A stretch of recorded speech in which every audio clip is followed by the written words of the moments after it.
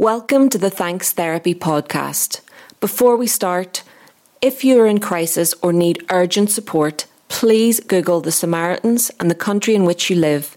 Help can be found online and via the phone. We also put local and national helpline numbers and links in the show notes and on social media. Don't suffer alone. Things can and will get better. Enjoy the show. Hello, I am Dr. Emma Loudon. And I am Hannah Loudon, and this is our therapy appreciation podcast, Thanks Therapy, where we hope to demystify, destigmatise and encourage the appreciation of good and useful therapy. And since we are just a few weeks away from Halloween, and less than a week by the time this is released, I wanted to jump on the bandwagon and do a Halloween-themed episode. But our listeners might be wondering how Halloween could possibly be related to therapy. Well, we are going to tell you. Halloween. Thanks Therapy, Thanks Therapy, for doing all you do. Thanks Therapy, Thanks Therapy. Don't really know if you should go, you should give it a try, it could be good for you. So, Hannah, have you got any Halloween plans made? Not really. Because of the pandemic, Yeah. I just don't really make plans anymore because I'm not sure what is allowed. No, none But of us I- make plans in the same way as we used to. Sure we don't? No, it's not really a thing. Before the pandemic in 2019, I went to Derry for Halloween Oh, and it was wow. amazing. Yeah. Derry Halloween is the best, I have heard. And I dressed as I sort of dressed like Space. Did I show you a photo ever? No. I dressed like Space, but I found this old picture of David Bowie where he's got sort of his makeup is done like pink and blue Oh, yeah, I and think I white remember space that. clouds, and he's got little stars on him. So I tried to mimic that, but I did it badly. And then I just thought, I'll just draw stars and a moon and planets on my face, and it looked pretty sick. And then I also had a starry dress and fairy lights, and I made a yeah. halo out of fairy lights as well. And So cool. then I got really drunk because that's what you do on Halloween. But I like Halloween. I recently have acquired tarot cards. So I was thinking I could do a bit of tarot reading, even though I don't really know how, and Yeah. drink some wine. That And sounds like a good plan to me. I don't know, look at the night sky, stuff like that. Yeah. Okay. I mean, that's good. I don't have any Halloween plans other than I have 2 children. So I have to make some kind of plans. Yeah. That means they are entertained. Well, that means in you some get to go Halloween-y way. trick-or-treating. Well, yeah, which I mean, is fun. We did, but we haven't gone trick or treating in a couple of years now. Obviously, pandemic, etc. Sam is really into Halloween and dressing up for Halloween and everything. Charlie, not so much. So he's a bit younger. He's also a bit more self-conscious, and he was just scared of it for a long time. It is scary. I forgot that it's scary. And last year in my work, it was coming up to, I think it was the day of Halloween. And there's this lovely family who come into my work, and the little girl came in, and I was like, oh, hi, what are you guys having? And blah, blah, blah. And when I was making their drinks, I was like, are you excited for Halloween? And the dad made a face like, oh, no, maybe not. And she burst into tears, and I was like, oh, no, what? I'm so sorry. Yeah. And he was like, she's just not, it's scary. And I felt really bad because I was like, when you're she's maybe was 3. And I was like, oh, if you're 3 and there's suddenly skeletons and ghosts everywhere, you might be scared. I don't Yeah. ever remember being scared, but I forgot that it's scary for little ones. Yeah, that's extremely relevant to what we are talking about today. Oh my obviously. God, good. But just before we move on to that subject, the other thing about Halloween is this kind of fall festival or the autumnal stuff coming in, and I love that. I love the whole look of it, the whole vibe of it. Yeah. I've always wanted to have some kind of big autumnal, jack-o'-lantern display outside the house. I never have time to do it, but Yeah, it takes a lot of work. yeah, I think it would be really cool and very beautiful. And we actually played a gig at a florist just this weekend. Looked gorgeous. And they're such an artistic place, and they had all these, they called them pimped pumpkins. So they were pumpkins that had like a flower arrangement inside them. Aw. And they had all these little gourds and little mini pumpkins you could buy and make your own display and everything. And it was like, it was really, really cool. And, Sounds nice. and it was great fun. And it made me feel really Halloween-y and really Halloween-y. autumn-y. I love Halloween. So I love that part of it. But basically, I felt that there was a lot of thematic elements related to Halloween that we could discuss from a psychological point of view. Big time. I'm excited for this. Yeah. One of the most obvious might be how it sort of celebrates fear, which was sort of what we were talking about there. Or maybe it's kind of bringing forth those things that we don't wish to face, death, for example, and presenting them in a kind of benign or castrated way. Yeah. So the history of the holiday is that it is a pagan holiday called Samhain. Mm-hmm. Is that how you're saying that? Samhain? Samhain. Samhain. I've Samhain never or known. Samhain. Yeah, it's Samhain. The thing is that is a Irish Gaelic word, but there's also a Scots Gaelic version of it. And so, yeah, I think it's Samhain, basically. Samhain. That sounds good. And it is a holiday that marks the end of the harvest and the start of the darker season. Nice. And it really is an ancient Irish festival.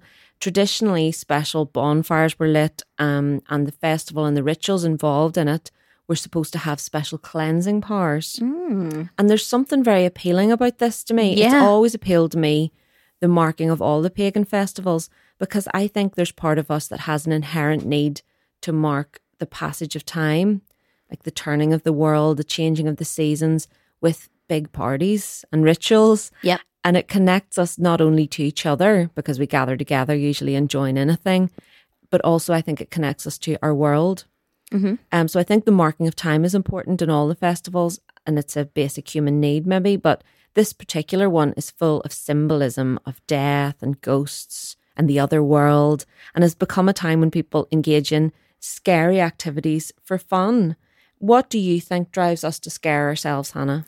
Oh my God. I love this subject so much because I have always been obsessed with spooky things, reading scary stories. I love the aesthetic of Halloween and autumn and basically anything to do with spookiness.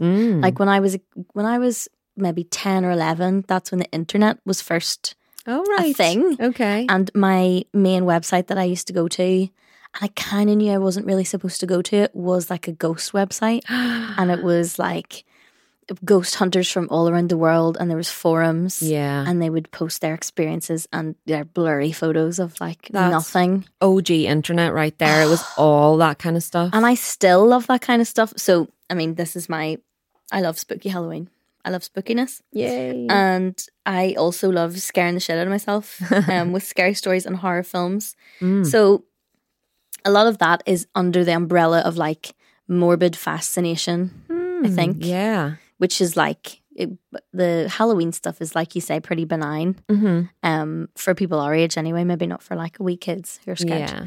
But if you think about I think my morbid fascination often goes into other areas which are not supernatural. Like I see the supernatural as quite fun and sort of just like cute and fun because you can kind of go, oh, I'm a little bit scared, it's not real. Yeah. And that is like a comfort.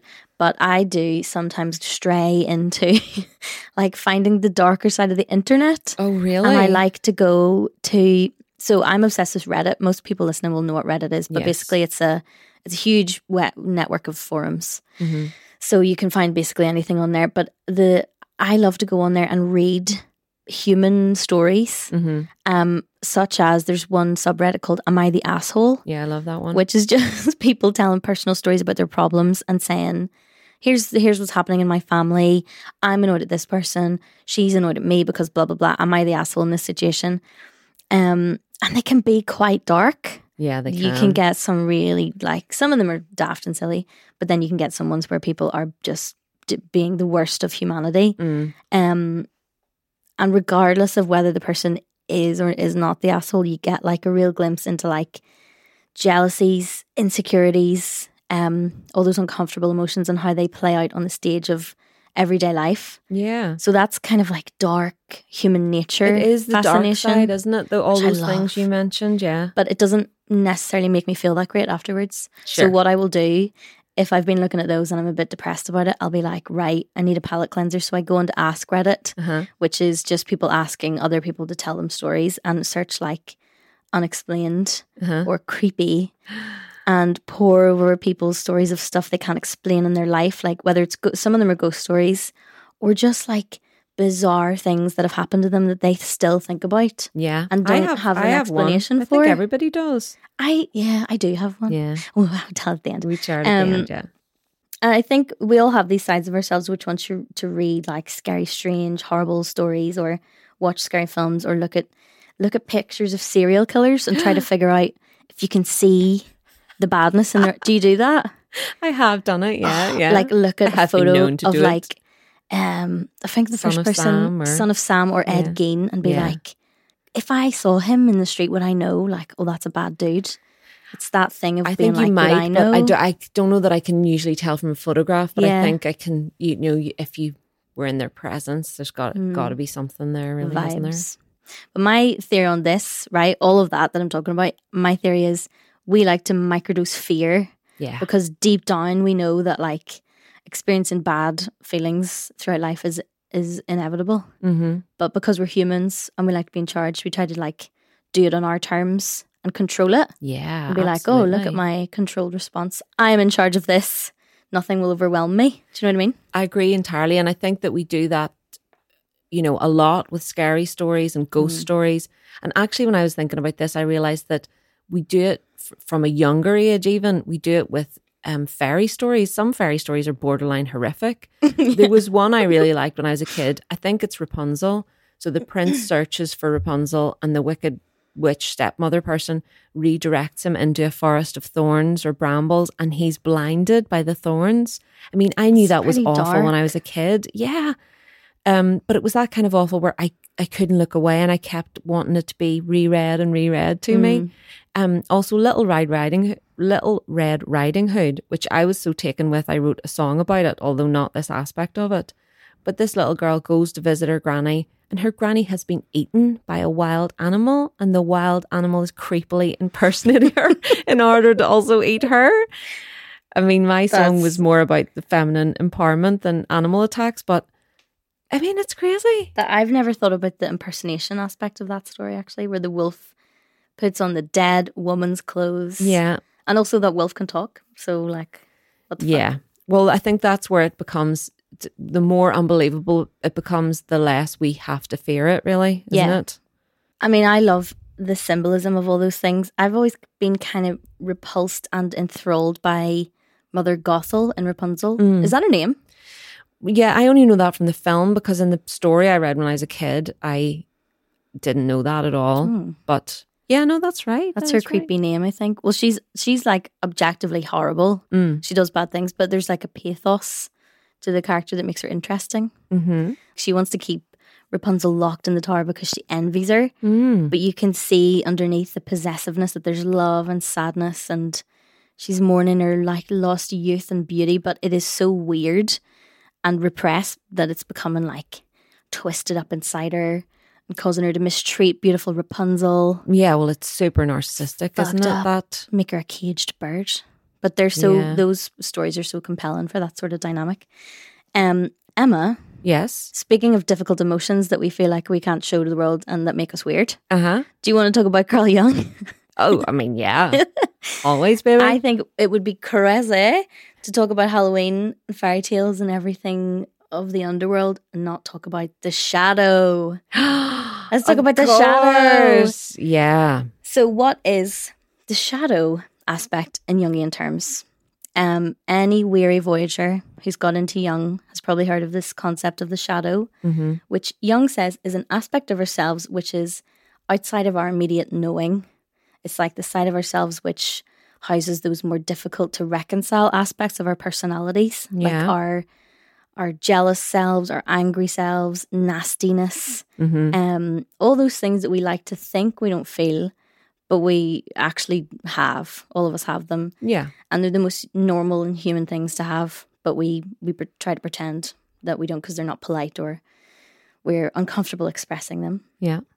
And more broadly, it's like the unknown side of a person, like the parts of a person which are not largely seen and might even be a surprise to the person themselves when they do emerge. So, Jung stated the shadow to be the unknown dark side of the personality. Emma, here's the part of the podcast where I read directly from Wikipedia, the best website ever. Hashtag donate to Wikipedia. Donate to Wikipedia. According to Jung, the shadow, in being instinctive and irrational, is prone to psychological projection, in which a perceived personal inferiority is recognised as a perceived moral deficiency in someone else. Jung writes that if these projections remain hidden, the projection-making factor, the shadow archetype, then has a free hand and can realise its object, if it has one, or bring about some other situation characteristic of its power. These projections insulate and harm individuals by acting as a constantly thickening veil of illusion between the ego and the real world. Oh, I didn't follow it at all, Hannah. What? I can't understand. Okay, let's see. So the shadow, in being instinctive and irrational, is prone to psychological projection. Yeah. Right? So it thinks other people think badly about it. It thinks other people are being mean or angry or jealous, when actually it's that those are its own feelings. Yeah, I think the theory is we criticise harshly in others, or find ourselves noticing and shocked by and repulsed by in others what we are not acknowledging in ourselves. Oh yeah, Does that totally. make sense? I agree with that. I often find these quotes so hard to make sense of. I think they're so useful, but then maybe I'm just like, you're just really smart, babes. I don't know if You're that's super smart, honestly. So Jung writes that if these projections remain hidden, then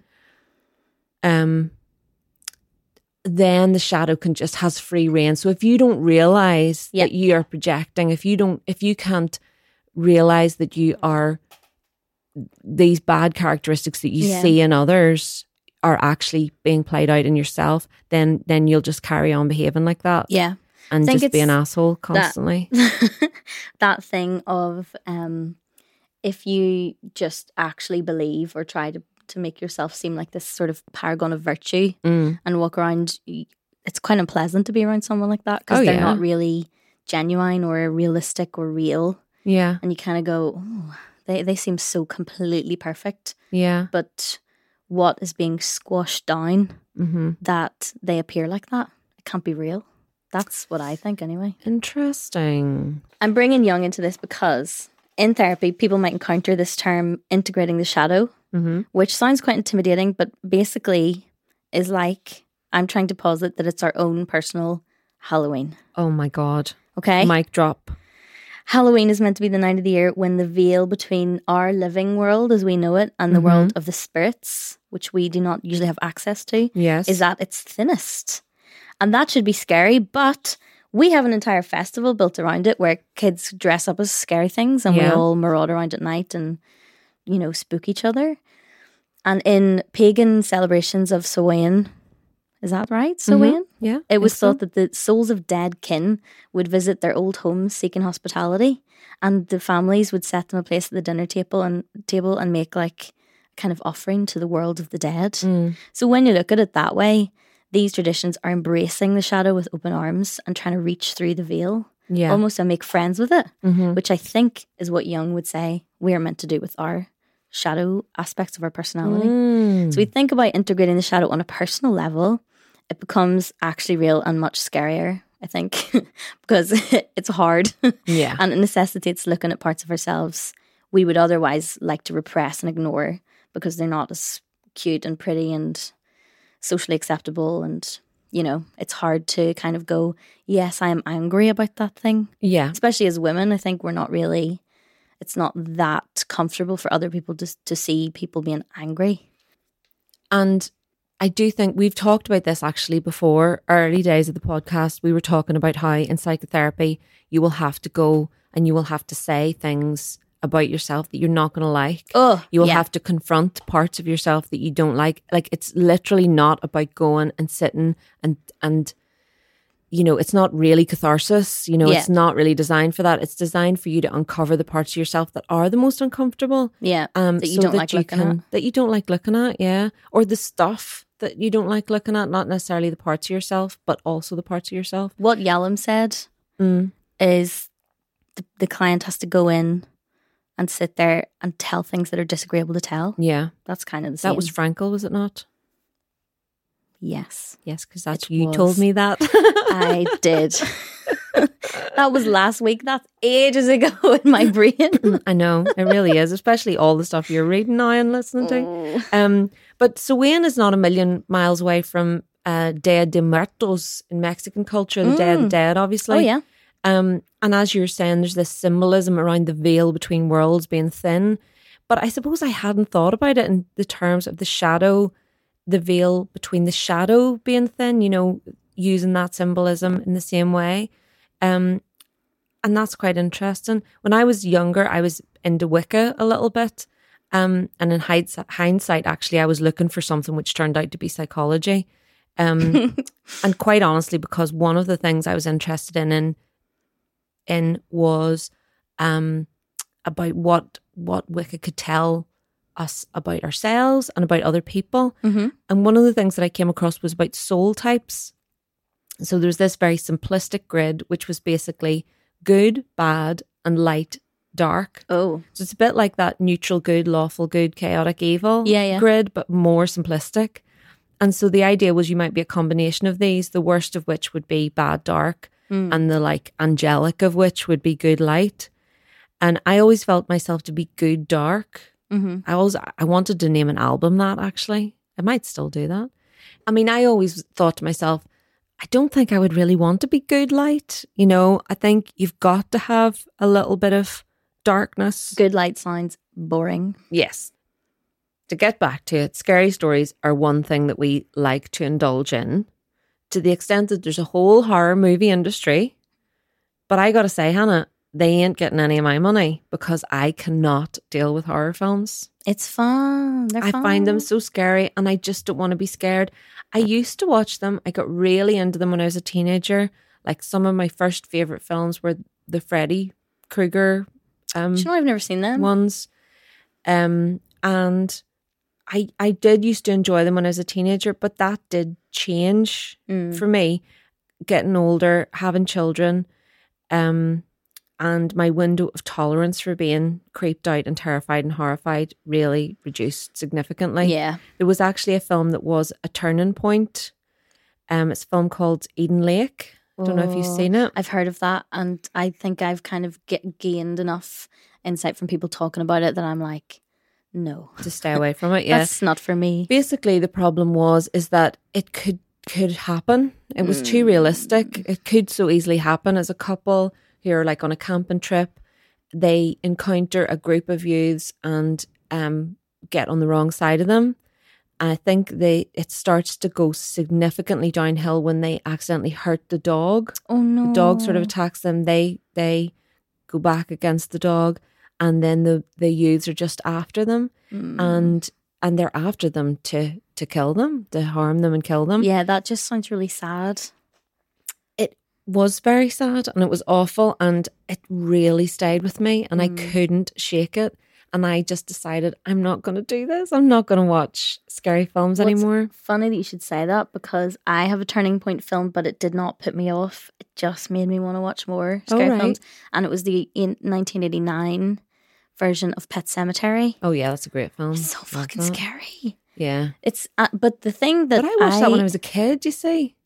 well, you shouldn't have. Like 12 or something. I watched it when I was 12, and I remember going into school the next day and feeling sick to my stomach because I was so worried about it. Yeah. I think I was 12, so I couldn't be like, okay, that was too old for me and I shouldn't have been allowed to watch that film. When you're 12, you're just like, the world is really bad, Yeah. and now I know about it and I can't stop thinking about it. And I can't concentrate on my colouring project because I'm 12 and I'm just really worried about it.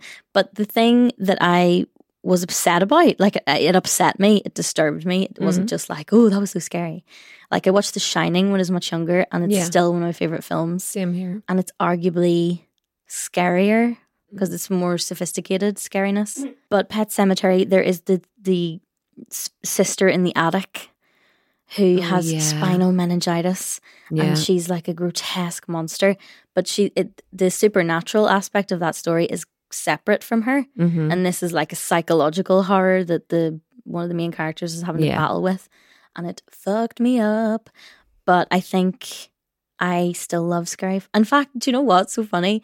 I sent the trailer for that to a friend recently because we'd been talking about like, oh, scary films and coming up to Halloween. And I sent him the trailer and he just said, that looks so awful. And I think he meant like that would be horrible to sit through. Yeah. Not like that looks like a shit film. Yeah, I was I'm like, sure it's a good film. It is awful. And I don't know why I'm still so obsessed with it. Yeah, I mean, I feel like I miss out on some art because I can't watch anything really scary, and I see trailers for things and I go, I would be quite interested in the, you know, how that story is told and, you know, the characters and that, but I can't watch it. Too scary. But while I don't like horror films, many of our listeners will know that I myself and we in fact are huge true crime fans. Yeah.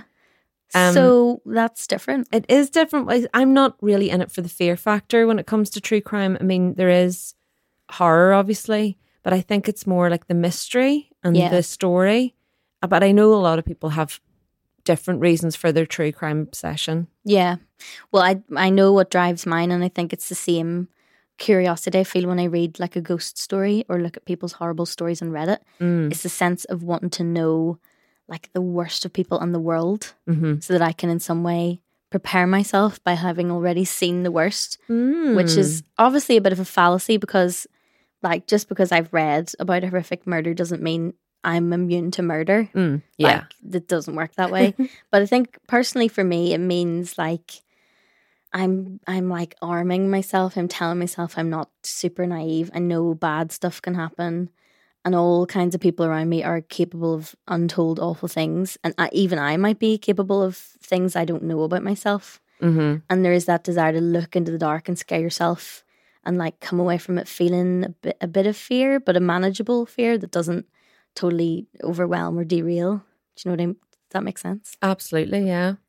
It's definitely, I'm a massive true crime fan, as many people will know. And I do think it's the fascinating human stories that I'm really interested in. I have little stomach for the horror, and I often have to switch episodes if I've gotten into anything too heavy. However, I also realised that I think there's a kind of correlation with anxiety tendencies and true crime enjoyment. Yeah. And I'll explain why. So you said there that one of the things that drives you to listen to true crime is a sense of wanting to know the worst so that you can prepare yourself for it. If there ever were an anxious thing to say. Which of course is the logic behind worrying. When you worry about things, mostly you don't think of the rationale behind that. But when people are forced to, they often express that if they don't worry about the thing now, then how will they stop it happening? You know, how will they be prepared for it? Yeah. And that logic is the basis of disorders like OCD, when the urge to control and prevent catastrophe gets out of control and gets so overwhelming that your actions become extreme, like extreme cleaning or unrelated repetitive or ritualistic behaviours. So I realised this when listening to a recent episode of one of my faves, and I realised that the hosts were worriers and catastrophizers like me. Yeah. You know, so am I. And I've worked very hard to regulate it, but that I definitely have that tendency. And I think that that's an unfortunate fact about our true crime love, is that it may not be indirectly related to our anxious tendencies. Yeah, I agree. Sorry to drop that bombshell on you. Yeah, no, that's fair enough. Like, I think if I were more chill, I probably would just be like, why would I want to listen to a story where a woman literally gets her arms chopped off and then has to like mud pack her shoulder stumps to survive? And run up to the road and... Like, what the fuck? I mean, I do love I Survive stories because there's an implicit, you know, so safety net in them, you know, because they survived. Well, yeah, like on My Favorite Murder when Karen retells I Survived episodes. Like, yes! Because you hear Georgia getting so stressed, like, it doesn't sound good. She's like, remember this title of the show is I Survived? I think that's the reason that I look up spoilers for shows that I watch. Yeah. Like, because I cannot handle the intensity of being like, oh my God, what's going to happen? So maybe it's like trying to do that, but with real life and be like, am I going to get murdered? No, because I'm not that person. Yeah. But anyone could get murdered. Just And that's don't the main go thing the to second remember. location, you know. Yeah, never go to a second location, especially not with a hippie. That's the main thing to remember. I think this desire to look into the dark is what we love about Halloween and horror movies and scary stories. But I also think we have Disneyfied Halloween. In my day, honestly, it was kind of grim, Hannah. Like in the 80s, we were regularly dressed up in a black bin bag, trash bag for the Americans listening, to be a Trash. witch. I've been in a bin bag. Yeah, were you still There was bin bags I can't going on. believe your mum was still doing bin bags. That's terrible. Bin bags, and if you were really lucky, a little set of fingers. Oh yeah, Witch's fingers that you got from the supermarket. Yeah, and they would just fall off and you'd yeah. lose them. But I was quite ambitious. Actually, I would get my parents to, and they would do whatever because I think they were sort of enjoying it. They once made me a pumpkin costume. So basically, Dad made a wire frame. Oh my God. And then Mum made the material, and I was a pumpkin. That was one of my best costumes. That sounds really good. And here's another fact for the Americans. We didn't have pumpkins because pumpkins and gourds aren't native to here. And I Yeah. think our world is too wet I think it's for too them wet. maybe, and not warm enough in the autumn. Yeah, So we had turnips. which are horrible. So we carved jack-o'-lanterns out of turnips. And turnips, actually, I don't know the American word for turnips. It could be, is think it it's- Swede? Turnip. No, it is sweet. But anyway, they are a bastard to carve. Like, Yeah, they're really so hard. hard. It's like a little rock vegetable, They're not meant for carving at all. and they taste fucking disgusting. Like, yeah. I hate them. So we would go round the houses and we would say this rhyme: Christmas is coming and the goose is getting fat. Please put a penny in the old man's hat. If you haven't got a penny, a halfpenny will do. If you haven't got a halfpenny, God bless you. Oh, And for our performance, people would give us a few pence, 20p. Sometimes, you know, you'd get £1. So we would collect all this money and go back and count it out. Occasionally people would throw in like a biscuit or some Aw. sweets, but people didn't have sweets in their house. Yeah. Because the American version of Halloween had not yet come to Northern Ireland when I was a kid. Mm-hmm. People just weren't there in their house with sweets ready for trick-or-treaters to come round. Yeah. Now it's a different story. Yeah. And in terms of being scared, my kids, when they were very young, they were scared a few times by older kids coming to the door in masks. By this time, we did have the going around the door for candy type Halloween. And I know in America and Canada, I'm sure in other places that are really into this, they will have like haunted houses with actors pretending to be zombies and ghosts and vampires. And I think some of those would be really, really scary. Like, I think they do them for all ages, but there's ones that are really supposed to be scare you. Yeah. And I just couldn't, nothing would possess me to put myself into a position like that. If I knew that there was going to be an element of like camp to the proceedings, I Yeah. would be all for that. But if it was like a Blair Witch Paranormal Activity style one, absolutely fucking not, because I would probably have like some sort of anxiety attack. I think I would. I'd be terrified. I'd be running away. But if it's like, Dr. Frankenfurter coming out and being like, hey, I'd be like, yeah, Halloween. That would be cool. Basically, make it gay, and I'll be there. Yeah. I think you only have to see my reaction when somebody comes up behind me when I'm hoovering to know that I am not That's built for. That's different, because that is an act of violence to scare you. I work in a cafe, and we have our fridge right at the front, and it's like, so if I'm standing looking at the fridge and quite often cleaning the glass to make it all shiny and nice, the door is directly behind me. And there used to be a woman who would all the time, this happened maybe 3 or 4 times, she would come in and go, boo. And it made me absolutely fucking hate her. Oh, yeah. Because I was like, that is so obnoxious. You don't know if I've got a heart disorder. Yeah. I don't, but I have mental health problems, and that's also bad. An act of violence is right. It's so scary and aggressive, but that's just because you're going to be startled. Like, there's nothing, do you know what it is? It's not inventive. Scaring Yeah. somebody with a spooky window display on Halloween is creative and endearing. Yes, I just wish it was people deliberately scaring me with when I'm hoovering, but actually what it can be is someone just trying to walk through their own home. and I behave as if An intruder. Michael Myers from Halloween, isn't that what he's called? Yeah. Has appeared With the horrible mask. very close, far too close to me. So, and like Marty will say, I don't know how else to come into a room. Like, you need to calm down. Yeah. And there was one time I turned around and like slapped Sam and all because he scared me on the stairs. That's just nervous. I mean, he didn't feel it, but he's because he's a big, strong boy. Strong. But anyway, right. Okay. So we went slightly off the point there and I just hit the mic. We asked for Halloween related problems, Hannah, and we're very happy to have responses. So much so that we actually have two that we're going to talk about. I mean, Though they're both quite short. So the first one, do you want to read it out, Hannah? yes, I will. I'm going to preface this by saying that my friend sent me this via voice message and I have just transcribed it basically Have you exactly. really? Yeah, because I just didn't know how to condense it. And I thought, this is so funny that it would be a missed opportunity not to. So I have written it out here. I've typed it out Okay, brilliant. as it sounds. Okay. My thing is that Halloween's great and everything, blah, blah, blah. But for me, I associate this time with the clocks going back, the run up to Christmas, which is nice and all. But I definitely feel like I'm one of those people that suffers from that seasonal thing where I wake up on a dark morning and it gets dark earlier. It really gives me the blues. I wouldn't mind if it was like a month of that, but winter is so long here. I feel like that's not something that's really recognized as legitimate, being affected by the seasons. I feel like it might be understudied. So I would just be interested to hear A, advice from you two, and B, is it something that has been researched and could Emma the researcher shed any light on it? Haha, no pun intended, but yeah, seriously though, if she could shed some light on it, because that would be so good. Are there strategies to combat it?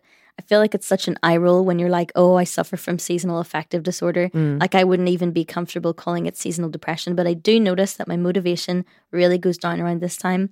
And quite often when I mention it to people, I do feel the eye roll. Like I feel like people would think I should just get over it. Anyway, that's my problem. Wow. Okay. That was I think verbatim. we should always have audio messages that we transcribe. I did That's have a amazing. good time typing that out.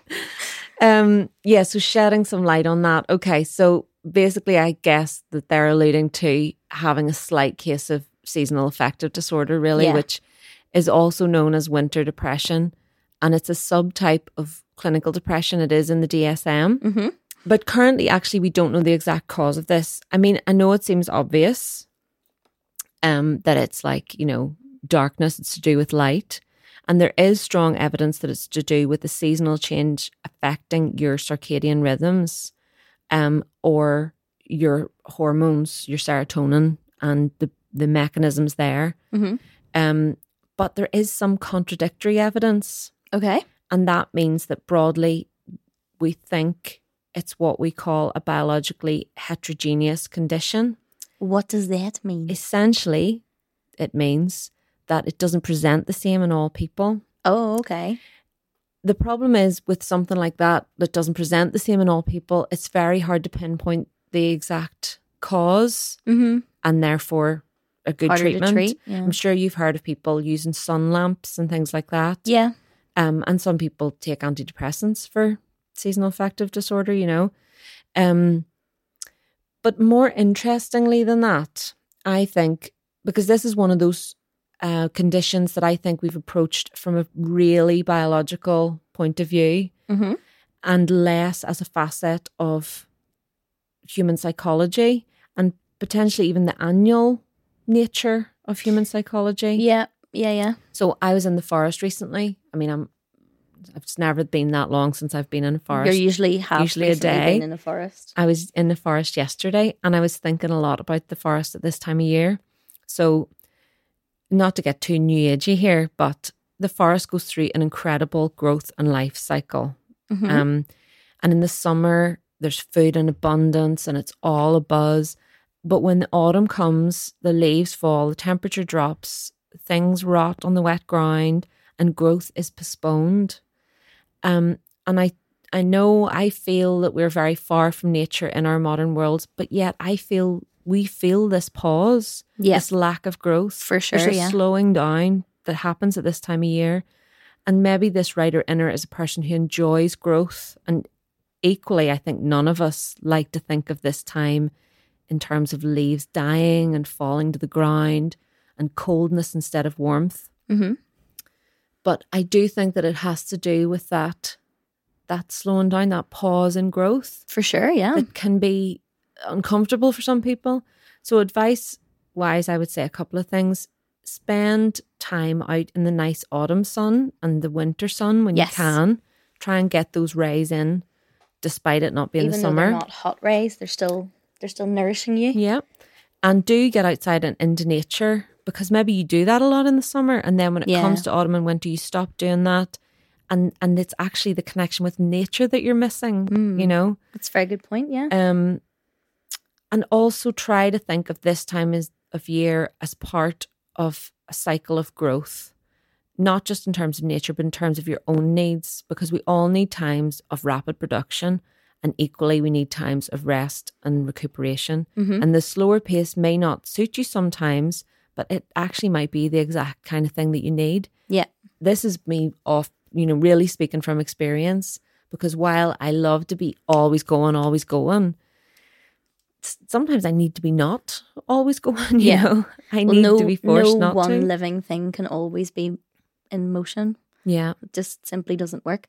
But also, I mean, this might not be that helpful for this person who's feeling like they have a touch of seasonal depression. But if you think about, try and reframe the aesthetics of the pre-winter time, because the leaves are dying and falling, but they nourish the ground beneath them for the new growth in spring. And maybe you need to do that to yourself. Reach, baby. You need to lie down, have a rest. No, that's not my whole advice. But the thing that I was thinking when I read this question was, I don't think this person is taking themselves seriously enough. Because a few times they say, I can hear the eye roll. And Yeah, I thought that's really sad that that's people are sad giving because- eye rolls to them. well, if anybody is, fuck them, because it's not anything to do with them. But also, don't eye roll yourself, right or inner. Yeah, Like, no, don't. Yeah. Your feelings of feeling down in the winter are not pseudoscience, and they're not nonsense. No. And even if they were, that doesn't change the fact that you're feeling them.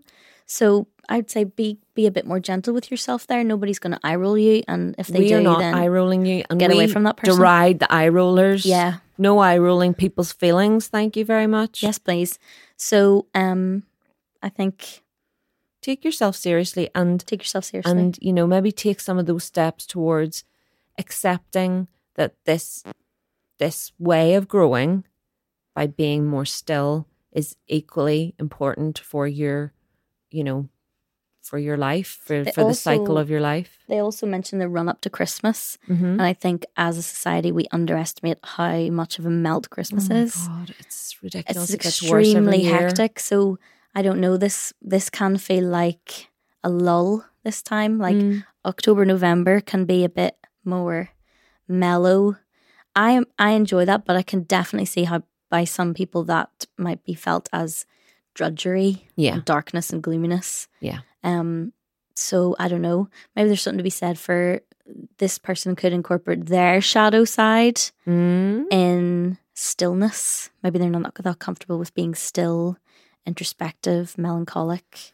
Definitely. Those things are all things that are hard to do if you're not used to them. I identify so strongly with that. Yes, I was trying not to look at you too much while I said those things. I want to touch on something you said though, because what you were saying about the leaves falling to the ground, rather than thinking about those being dead leaves on the ground, we're told more and more about how important those leaves are for life. Oh my God, if we didn't have them, we wouldn't have any food. Yeah. So we were in the forest yesterday. There's the most beautiful glen at Crawfordsburn Country Park, which is in Bangor, which is about 30 minutes outside of Belfast. And it was kind of rainy, and I loved the forest in the rain because it was vibrant. The green was shining in the rain, and I pointed to a fallen log. This will give you an insight into the type of walks we're having. I pointed to a fallen log, which must have been there for several decades, and it was covered in this vibrant green moss. And I said to Marty, you see this fallen log rotting slowly on the ground? Might seem like something dead, but it couldn't be more alive.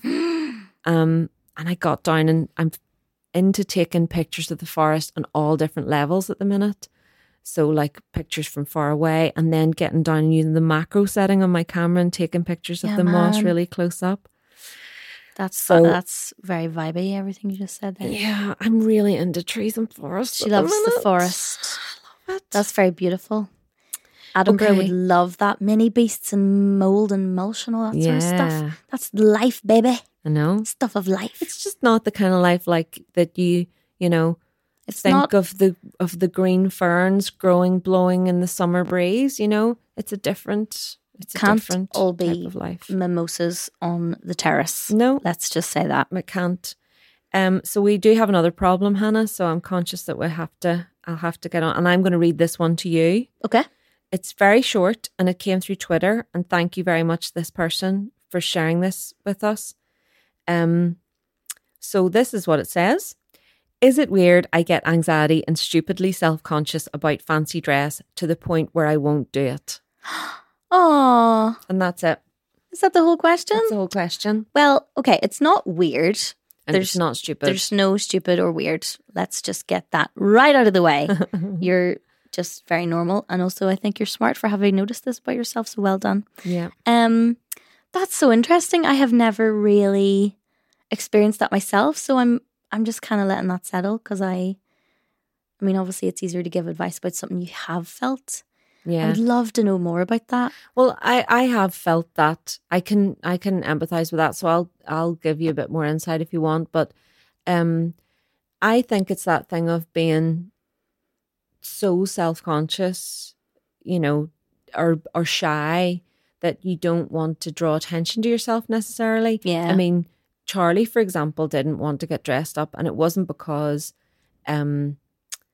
he was scared or he wasn't into it. He just felt he would stand out. He felt I will be looked at. People will look at me and they will maybe even compliment me, and I don't want to draw that kind of attention to myself. Oh, that's so interesting. Yeah.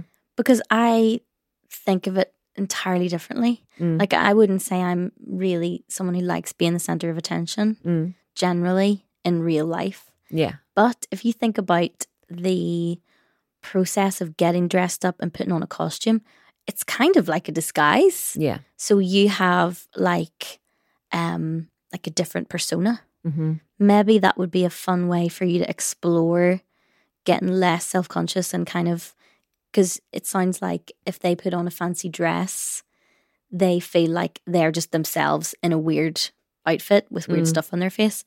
Why not incorporate it to be like, I am somebody else, and this is how I become somebody else, and make it a bit theatrical, a bit camp, a bit more sort of murder mystery instead of, because that might be less self-conscious making. Does that make sense? It does make sense. I suppose I would have probably given the opposite advice. No, but I think it's good advice, because I mean, that's what I do when I'm performing on the stage in the big band thing. Yeah. I basically, to avoid getting cripplingly nervous so that I can't actually perform, I think, well, this is a persona. I'm gonna play the game. I'm gonna act the part. Totally. Yeah. And so I go on and I perform, and it seems like I'm really comfortable up there when actually I might have been feeling nervous about it. So it is good advice. But I think I probably would have said something like, you know, because I suppose this comes from what I said to Charlie, which was, everybody's dressed up though. You know, it's not, you will actually stand out more if you're not dressed up. And so if you just imagine that you're one of those other people who doesn't care about dressing up, who's like, oh, it's nothing. It's a good costume. Yeah, it's good fun. Or, I don't know if I like this costume. When somebody compliments, you know, just make it lower key. Because I think for him it was all like too big a deal. Too much build up. Too much build up, and then it was just too much pressure, really, I think. I think that we're answering it from two different points of view, because I'm answering it from the point of that person saying, I'm self-conscious about this and I don't want to be. But also, if you're self-conscious about getting dressed up and doing fancy dress, you don't have to do it. Yeah, you don't have to. Absolutely. There's zero requirement for you to do that. Yeah. Like, I have the same problem with getting dressed up like girly. And I generally feel like really self-conscious, embarrassed, like I look like some sort of strange interloper in the world of femininity because I usually just wear like jeans and boots and jumpers. Yeah. So I think I would have that same, to the point where I won't do it. Is pretty much the only time I will do it is for a wedding. Yeah. And even then I'll make it clear that I'm, going to wear black or something. Like, so that's an example of something you do have to do. I don't know. Interesting, but there's definitely nothing wrong with you. No. I mean, not weird. I think there's too much pressure on everybody to do things Anything, or not do ever. things. If you want to do it and you want things to change, I think you can. And I Yeah. think you can do it by adopting a different attitude. It might be what Hannah's saying, where you pretend to be somebody else, or it might be that you just think, do you know what, actually, I'm not sure I That's care not about for this me, that much. and that's fine. Yeah. Or this isn't for me. Yeah, Yeah. exactly.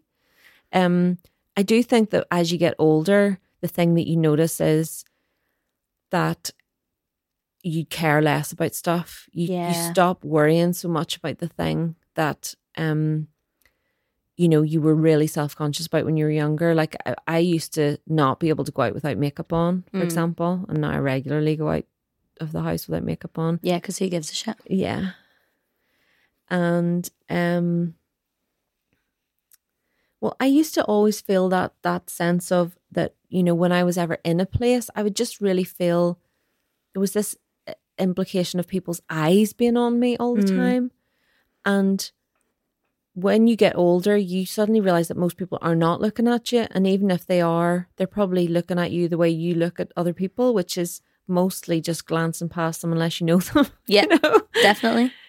So, and if they are judging you, then, oh my God, their problem That's their entirely. problem. Take solace in your insignificance. Abs- Again.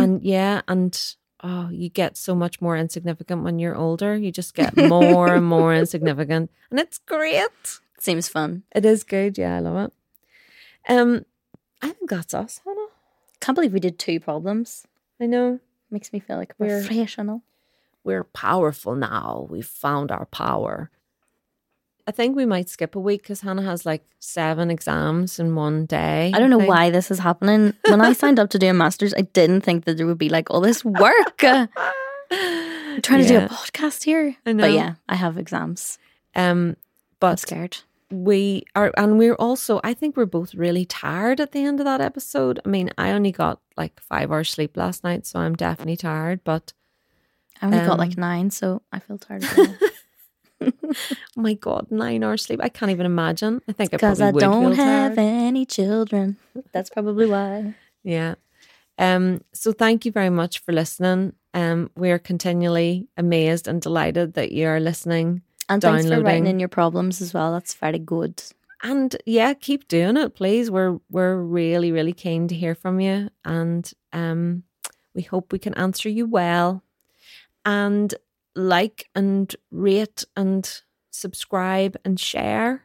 Tell a friend. Tell a friend. Thank you very much. Thanks, Hannah. Thanks, Emma. Thanks, Thanks, therapy. Blinded by the light. Psycho killer. Qu'est-ce que c'est? Right. That's on my Run playlist. I'm sorry. I think I have a disease. Aspirate some of that water. The cholera came into the podcasting world. Larry, it's me, Lawrence.